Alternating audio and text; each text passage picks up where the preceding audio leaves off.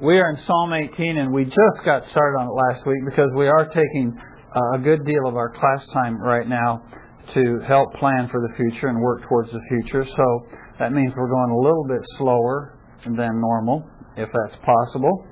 And so last week we began looking at Psalm 18, and really all we got done was the introductory part. We actually just looked a little bit at verse 1, but primarily we looked at the introduction to Psalm 18, and a number of you weren't here last week for various reasons, traveling and that sort of thing. So let's just very quickly and very briefly, for those of you who were here, what do you remember that we talked about last week? I don't know. Were any of you here last week? What are some of the points we made? Psalm of David. Okay. So Psalm of David, what does that mean? What does that lead us to reflect on? David was the artist. Okay.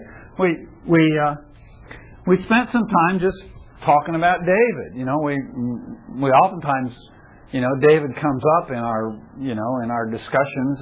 If we're Christians, if we go to church, we talk about David a lot. But last week we talked about not just the fact that he wrote the psalm, but what was David like? What do we know about him? Bob mentioned that he was apparently an artistic, a creative type of person. What else do we know about him?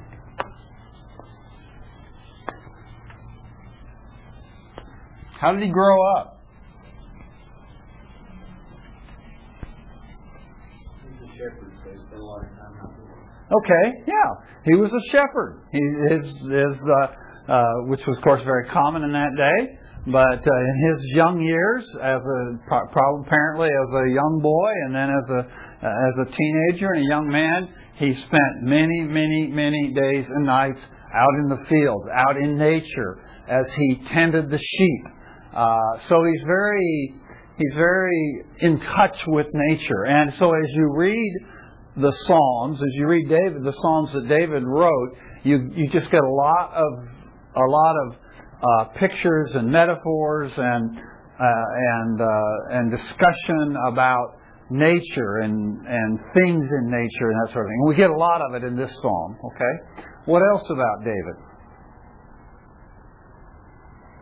He's kind of artistic. He's a naturalist in the good sense of the word. Loved nature. Was out in nature a lot. What else about him? His life is filled with a lot of problems. Okay. For a long time, it wasn't just short. Okay, good. David had a lot of problems in his life. He had a lot of struggles in his life.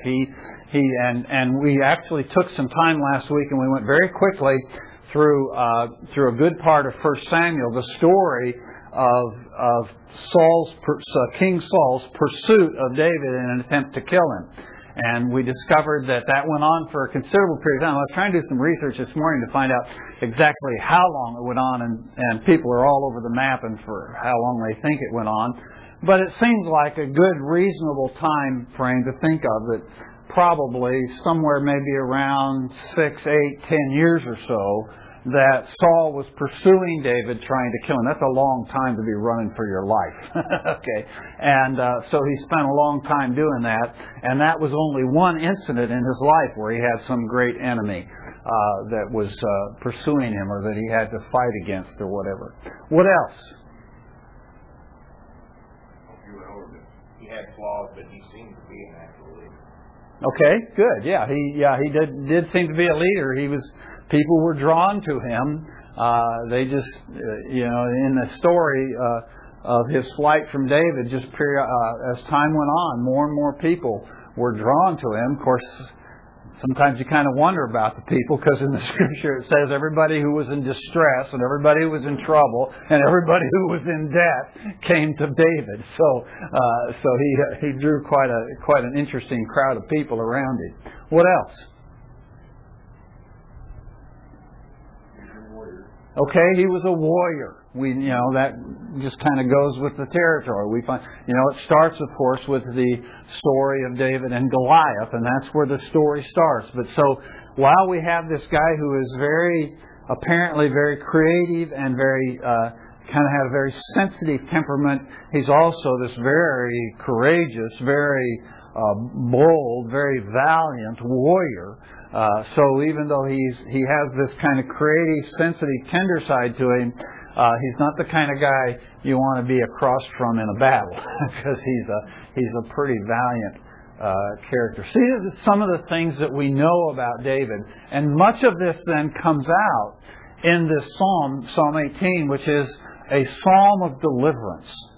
And we mentioned the fact that it's a psalm that David apparently wrote or composed probably about the time or shortly after his deliverance from Saul, but that it was a psalm that he again, apparently, commentators believe, came back to and sang again or had sung again, had others perform it or whatever, at other times of great deliverance in his life. Okay? So given these things we know about the psalm, there were a couple lessons that we learned about suffering and about trouble. Remember what those were? Take, for example, the fact that this particular psalm was written as a psalm of great deliverance, and we read it and we go, oh, this is really cool how God came in and saved David in this situation from his enemy. But when we consider that it's written, first off, apparently, in reference to his deliverance from Saul, what do we learn about the deliverance of God? Pardon? There's no immediate rescue. Okay, there was not, I was trying to see who was talking here. There was no immediate rescue, okay? So we read this psalm and we think, oh, this is cool. You just cry out to God and He comes and bingo, you're free. You're delivered. Well, that's not quite the way it worked out. So even though you read in the psalm here and it looks like everything happens immediately in David's life, it didn't happen immediately. Okay, it was a long, as we said, it was apparently a period of years before he experienced this deliverance. Then also from the fact that what do we learn about suffering from the fact that he comes back to this psalm and he uses this very psalm again at other times in his life? What does that tell us about suffering and about God's deliverance? Because it got removed once, doesn't mean it's Exactly. Okay. Exactly. Just because God has delivered you once, it doesn't mean you're home free. Okay. There's going to be other times of crisis in our lives. And I was thinking about that yesterday as I was getting ready again to go over this psalm today. That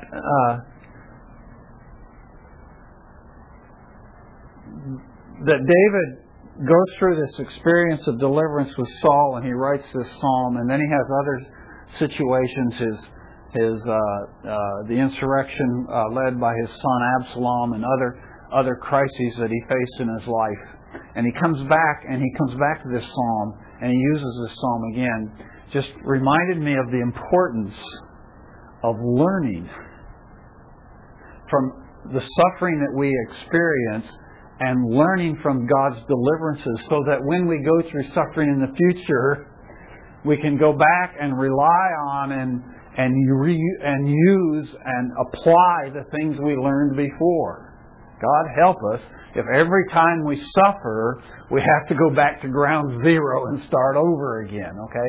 There are things, thankfully, that I have learned in my life through sufferings that I've experienced, and I'm sure this is true in your life as well. There are things that I have learned in my life through suffering in years past, so now when I face a new situation or suffering, I can go back and I go, but I remember what happened back there. And I remember what God did back there. And that helps me, and that equips me, and that strengthens me for my present suffering. Okay? So those are just some of the things that we talked about last week. And then we just barely began looking at the psalm, where he says in verse 1, he says, I love you, O Lord, my strength. Let's just read a few verses here and we'll cover what we can cover. He says, I love you, O Lord, my strength. The Lord is my rock and my fortress, my deliverer, my God, my rock in whom I take refuge, my shield and the horn of my salvation, my stronghold. I call upon the Lord who is worthy to be praised, and I am saved from my enemies. The cords of death encompassed me, and the torrents of ungodliness terrified me. The cords of Sheol surrounded me. The snares of death confronted me. In my distress, I called upon the Lord and cried to my God for help. He heard my voice out of His temple, and my cry for help before Him came into His ears. Then the earth shook and quaked, and the foundations of the mountains were trembling and were shaken because He was angry. Smoke went up out of His nostrils, and fire from His mouth devoured. Coals were kindled by it. He bowed the heavens and came down with thick darkness under His feet. He rode upon a cherub and flew and sped upon the wings of the wind. He made darkness His hiding place, His canopy around Him, darkness of waters, thick clouds of the skies. From the brightness before Him passed His thick clouds, hailstones and coals of fire. The Lord also thundered in the heavens, and the Most High uttered His voice, hailstones and coals of fire. He sent out His arrows and scattered them, the lightning flashes in abundance and routed them. Then the channels of water appeared, and the foundations of the world were laid bare. At Your rebuke, O God, Lord, the blast of the breath of Your nostrils. He sent from on high. He took me. He drew me out of many waters. He delivered me from my strong enemy and from those who hated me, for they were too strong or too mighty for me. They confronted me in the day of my calamity, but the Lord was my stay. He brought me forth also into a broad place. He rescued me because He delighted in me. Well, so he starts out with his declaration of his love for God, and we talked about that last week. We talked about how we need to be careful when we tell God we love Him. And yet it is something that obviously He wants us to do. And of course we are commanded to love Him. We're to love Him with our heart, all of our heart and soul and strength and mind, as the Lord says. And so if we are doing that, then it certainly is appropriate that we should tell Him we love Him. I don't think it's something we should say flippantly. I think oftentimes Christians just kind of throw it out. You know, I love God, like they kind of love their dog or whatever, you know. But so it's not something we should say flippantly or something that we should say without careful consideration. Jesus says, if you love me, you keep my commandments. And so you know, as I shared last week, I'm very hesitant myself oftentimes to tell God I love Him. But it is something that He asks us to do, or He tells us to do, to love Him. And so certainly it's appropriate that we should express it. But we noticed here last week that the word that David uses here when he says, I love you, is a word that is only used here in the Old Testament in reference of man towards God. In every other case where the word is used in the Old Testament, every other place where it's used in the Old Testament, it's in reference to God's love for man. So David is really digging deep down to find a really powerful, significant word here. And the fact is that he has experienced such deliverance from God, and he is so overwhelmed by God's goodness to him in this crisis that he has been in, that it has just overwhelmed him with his love for God, and just increased and intensified his love for God. And then he goes into this description of God. He calls Him His strength. He calls Him His rock. He calls Him His fortress. He calls Him His deliverer. He calls Him, then he goes back, he calls Him His rock again. He says, He's the rock in whom I take refuge, my shield and the horn of my salvation, my stronghold. And so in this description that David gives us of God, remember again, we're talking about poetry, so we don't want to get bogged down in overanalyzing every word. But there are certain kind of patterns that we get as we look at this psalm, and one of them is David's reliance upon nature. to describe what God is to him. He starts out saying, God is my strength, and later in the psalm, he'll elaborate that and explain to us how God was his strength. But then he goes on, and you should notice he talks about God being his rock, and he talks about God being his stronghold, and he talks about God being his fortress. Okay, these are all expressions that David is using from the experience of his life. For those of you who were here last week, we went very quickly through 1 Samuel, and we looked at about 10 or 12 different deliverances that David had in his experience with Saul. We went through them very quickly, and we read just a few verses in about 12 different places in 1 Samuel of David's deliverance, or where David was in great peril, or like when Saul threw the spear and missed David, and then it happened again, and then the time David escaped out of the window. So we went through all that very quickly last week. But one of the things that strikes you is how several times in those accounts, this idea of a rock comes up. Okay, that several times he's hiding behind a rock, or he's concealed behind a rock, or whatever. Okay, and then we talked about the cave of Adullam and how that was apparently in a rock area, a very remote area, and David apparently spent a considerable amount of time there. It was apparently a fairly large cave, because at one time there were a number of David's mighty men that were there with him in the cave of Adullam, and this was David's fortress. This is where he hid out in the wilderness, and apparently fairly remote, because Saul apparently could not locate him when he was hiding out in the cave of Adullam. And so when David is speaking about God here, he's using this imagery from his own experience in life. And he's talking about how God is his rock and his fortress and his refuge. And in David's mind, he's thinking about how he ran and he hid in these rocks, or behind these rocks, or he'd run and he'd hide in these various caves that he would go hide in. And in those stories, in those accounts we read last week, several times we find David in a cave. Now, what we discover for David is, though he is literally, physically hiding in caves, in David's mind, it's not the cave that's hiding him. In David's mind, it's God who's hiding him. And he's finding refuge in the cave, but he recognizes that's really God who has provided that protection for him. And it's God that's watching over him. And if God weren't watching over him, this cave would not be any protection at all. And so to David, it's not so much that the cave of Adullam was his fortress, but that God was his fortress. We always kind of tend to look at the material things, don't we? We look at the physical things in our world, and we think that those are the things that are our deliverance or our salvation, but they are not.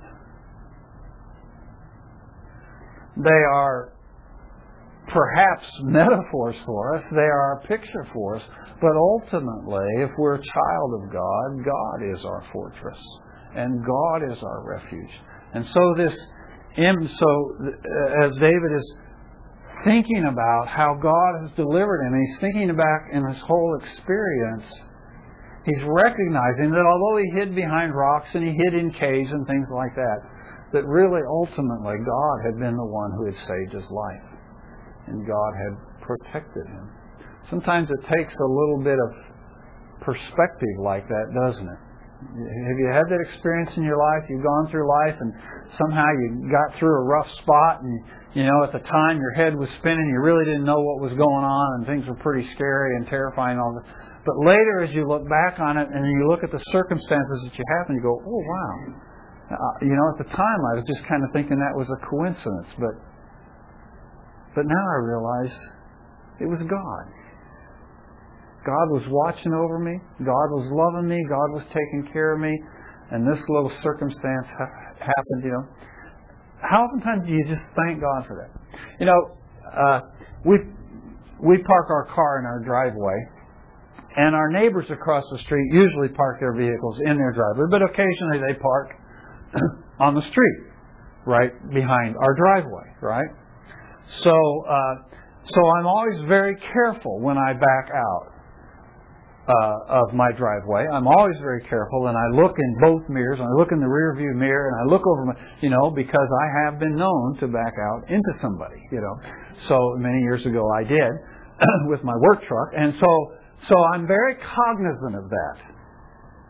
Except this morning. And I backed out, and I thought I'd looked in my mirrors, but apparently I didn't. But I'm backing out. But instead of backing out like I usually do, I just kind of backed out, and I thought, I think I'll just cut this a little sharper today. So I cut a little sharper, stopped a little sooner, and so I had to crank my wheels more to turn to pull out into the street, And, I don't know why I did it, but then I looked in my mirror, and there was a car right there. And I didn't hit it. And so as I'm driving up, neither Teresa nor Mary knew that it happened, or nearly happened. But as I drove up the street, I just said, "Thank you, Lord." Because it wasn't my wits, it wasn't my skill at driving that kept me from backing into that car, but it was the Lord. And how much more would we be in love with God if we could just see those kind of things that happen in our life and tell the Lord thank you. I was getting a piece of equipment out of my truck this week to do a job, and I've done that particular kind of a task before without that equipment, but now I have the equipment, and I was getting that piece of equipment out of my truck to take it over to the place where I was going to use it there at the house I was working on. And as I was carrying the equipment, I just said, "God, thank you that I have this piece of equipment. Thank you you've provided this for me. This is a blessing." So David recognizes that these experiences he's had in his life are things that God has done, and God has been his fortress, and God has been, as he says, and I believe it's in Psalm 61, he says, "God is my strong tower. I have run into him and I am safe." Okay? So this imagery all comes out from David's experience, and it's been very real in his life. Yeah. Personal training kind of contrast. These three verses, 18 and 3. My wife Karen was diagnosed with breast cancer 18 years ago, and we were given these verses. This was probably Sunday after she was diagnosed, and so we prayed these verses and relied on those. So 9 months of radiation chemotherapy, she was given some help. At the time, it seemed like a long time. Yeah. Hindsight, started to really very quickly. Yeah. We're very thankful for that. Always, every day. But then, a couple of weeks ago, you might have seen in the Trinity Live that testimony from a young girl who had been in America for years. And she was tutoring. Yeah. And so she had come to America, worked at the Chinese Day, become a Christian, was baptized by the Holy Spirit after 13, finished her PhD, so she was a baby for a year, finished her PhD. Just right after she finished it, her exam, she was diagnosed with lung cancer. So we had, part of this training, we were praying here for her, and she was 27 years old. She died of lung. Yeah. And so, we were praying these verses, and it was right in favor of cancer. Yeah. Yeah. Well, and that lesson is portrayed for us so graphically in Hebrews chapter 11. Because the writer of Hebrews goes through and he talks about all these great people of faith, and Abraham and Moses and Sarah, and he talks about how God delivered them, and how they were faithful to God and they trusted God. And then he gets there towards the end of that, and he says, and then there were the ones who were sawn in two, etc., etc., etc. And I'm studying this psalm, thinking about God as a God of deliverances, and I get that email that we got last night about the Christians who are perishing, whose children are being martyred in Iraq, So that's why it's important for us to understand that this psalm is not telling us that if any problem we face in life and we cry out to God for deliverance, we're going to see immediately the deliverance. The writer of Hebrews says, all these died in faith without having received the promise. And so I understand that the psalm is intended not to tell us that we will be instantly delivered in any crisis we face. But it's written to tell us how God feels and cares about our suffering. And to understand that when we suffer, He acts. Every time. But we don't always see it. It's not always obvious. And for David, it went on for years. And yet as he looked back on it, he could say, God delivered me here, and God delivered me here. But I couldn't see it at the time. And if you read Psalms that he wrote while he was going through that, he's in a panic.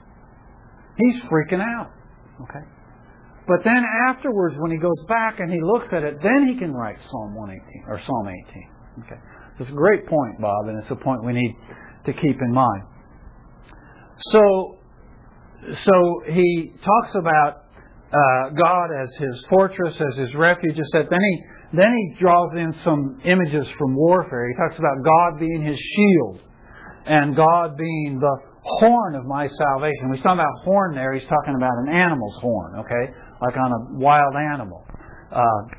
And this week I've been working over in a part of town, and so when it was time to eat lunch, I'd get in my truck and drive over to a little area where it's kind of open and kind of nice to sit and eat lunch or so. And it just so happened there's some people live there, and in their backyard, they have a large they have one of those, I don't know what they call, but it's this huge beast. I don't know how you can do this in Norman city limits, but they got this huge, it's like a huge overgrown cow or bull, and it has these giant horns. We're not talking about Texas Longhorns here. It has these two giant horns that come out either side of it. And at the head, they're about this big around, by the head. And they go out to a point. I actually saw a picture of one on the internet recently, and the name of them, I forget the name. But they go out about 4 feet on either side. Okay? Just two big, huge horns. Just, like that. Strangest looking critter, But I tell you what, I didn't park close to the fence. He just looked sinister. He just looks sinister. Okay. That's the idea. Those horns are the idea of power and strength and something you don't want to mess with. Okay. And that's what God is to him. God is his horn. The horn of his salvation, he says. Well, so he says, because that's the way God is, he says in verse 3, he says, I call upon the Lord, who is worthy to be praised, and I am saved from my enemies. Now, notice that's in the present tense there. So what David is saying, this is my habit. Because this is what God is for me. This is my habit. My habit is, I pray to God, who is worthy to be praised, and I am saved from my enemies. And I find it interesting, that little phrase he puts in there, who is worthy to be praised. Why does he put that in there? Well, I don't know for sure, but it just seems to me, here's David, and he's there in Israel, but he's surrounded by nations that worship other gods. He's surrounded by people who worship other gods. But they are not gods that are worthy to be praised. The God we pray to is the God who is worthy to be praised. Because He's just and He's righteous and He's holy and He's compassionate and He's loving. He's transcendent and He's immanent. He's all of these things. He's not like the gods of the nations where they just, I need a God like this, so they make one like that. Or I need a God like... But that's not our God. Our God is this awesome, great, loving, compassionate, holy, righteous, valiant God. That's our God. Well, then he describes his situation. Do you need something, Jim? Yeah, I'm sorry. Go ahead. This is a terrible interruption. I forgot to mention, you've got a notice on page 10. Boy, I'm really sorry, Rick. I didn't mean to interrupt you. Go ahead. The adult community group. Some of you guys have been involved in this, actually. Don't see anybody who was involved. There's been several members of our class who've come, like Ron and Sheila, for example. This is the one that met at the Banks house. And they stopped at their house, now it's moving to my house. And so we've got a group of some folks that have been, and they're going to come. And so, but any of you guys are invited. Great. Basically, it's a fellowship group. We kind of do a book, study through a book, and get together and have meals at various times. It's, once or twice a month, kind of the deal. So, yeah, all you guys are invited. This is a personal invitation from me. Okay? Great. Thank you, Jim. Sorry. Appreciate it. That's all right. That's all right. So then he describes his crisis. In verse 4 and verse 5, he says, "The cords of death encompassed me, and the torrents of ungodliness terrified me. The cords of Sheol surrounded me. The snares of death confronted me." And so we see this description that David paints of this crisis that God has delivered him out of. And he talks about the cords of death and the cords of Sheol. And he talks about how they've surrounded him or they've encompassed him. So it's the picture that he's actually bound up by the cords of death. It's the picture we get of somebody who's been seized and they've been tied up and they're going to be killed. Okay? We can kind of think about that and kind of picture that because we see it in movies and things like this. But David is not coming up with this picture from movies he's seen. David says, this is what my life was like for years. I was bound up, I was constrained, I was tied up, I couldn't go where I wanted to go, I couldn't do what I wanted to do. I had to hide in caves and run and flee and go live with the Philistines and I had to do all these things and I wasn't free because I was bound up by the threat of death. And he says the torrents of ungodliness terrified me. That word ungodliness there could be simply terrified destruction. Could be translated destruction. So he says the torrents of destruction terrified me. And there again we get a picture from nature, okay? And we can kind of relate to this a little bit. We live in Oklahoma and we have these horrific thunderstorms, and he's going to use a kind of a thunderstorm image here in the verses that follow. He's going to bring that up, but because we live in Oklahoma, most of us kind of like thunderstorms, right? We kind of groove, and when they start to roll in, we kind of go, we stick our heads out the window, or we go get the lawn chair and we put it out in the yard, and for a while, right? But you've seen some thunderstorms when you didn't want to do that, right? Because pretty soon those clouds start rolling in, and it starts getting blacker and blacker, and then that wind starts cracking up, and it starts getting up there about 50 and 60 miles, 70 mile an hour, and branches are starting to fly. About that time you go in the house, right? Because it gets pretty scary. And then the torrent starts. Then the rain starts coming down, and it starts coming down, in the inches by the hour. It gets pretty scary, and you start getting flash floods. And because we live in Oklahoma, we know what those things can do, and we know how quickly they can come and how terrifying they can be if you're in a dangerous place. Maybe you're out on the road driving, or you're out in the field and you can't get to a safe place and you've been caught. It's a scary thing. And David says the torrents of ungodliness and the torrents of destruction have terrified me. And so I like that image because here's a man of God. Here's a guy who trusts God, who believes God is his Savior.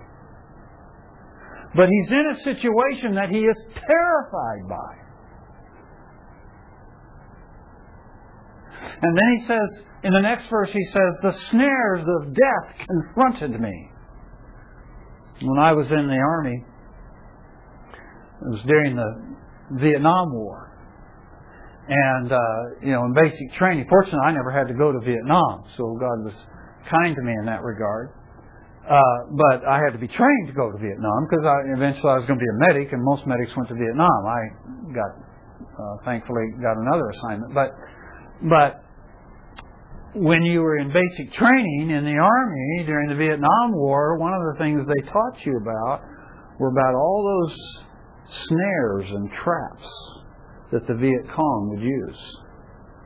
The landmines that they would set in the trails that you would walk on, or the tripwires, and you'd be walking through the jungle. You don't look for tripwires in the jungle, right? I mean, how do you see a tripwire in the jungle? But they'd put these tripwires, and you'd be walking through the jungle, and they'll set off a claymore, and it'd blast shrapnel right in your face and kill you. Or they'd dig these pits in the ground, and they would put spikes in the ground, and then on the tips of these spikes they would put like dung or poison or whatever. And then they'd cover these pits so you couldn't see them, and you would step on them, and you'd fall on these. It's horrible, right? These are the snares of death. And David says, that's how I lived my life. For years I lived my life confronted by the snares of death.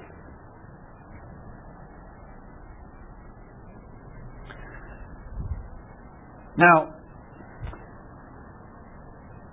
that's pretty extreme. What David went through was pretty extreme, and I'll be honest with you, I've never been through what David's been through. I didn't have to live. I've never had to live with a king chasing me. I haven't had to live like that. Or I think about what our fellow believers are going through today in Iraq, and I go, I've never had to experience anything like that. I've never, I can't even conceive of it. I can't deal with it. It's just overwhelming. Just to think about it. And so I think, what are my little problems?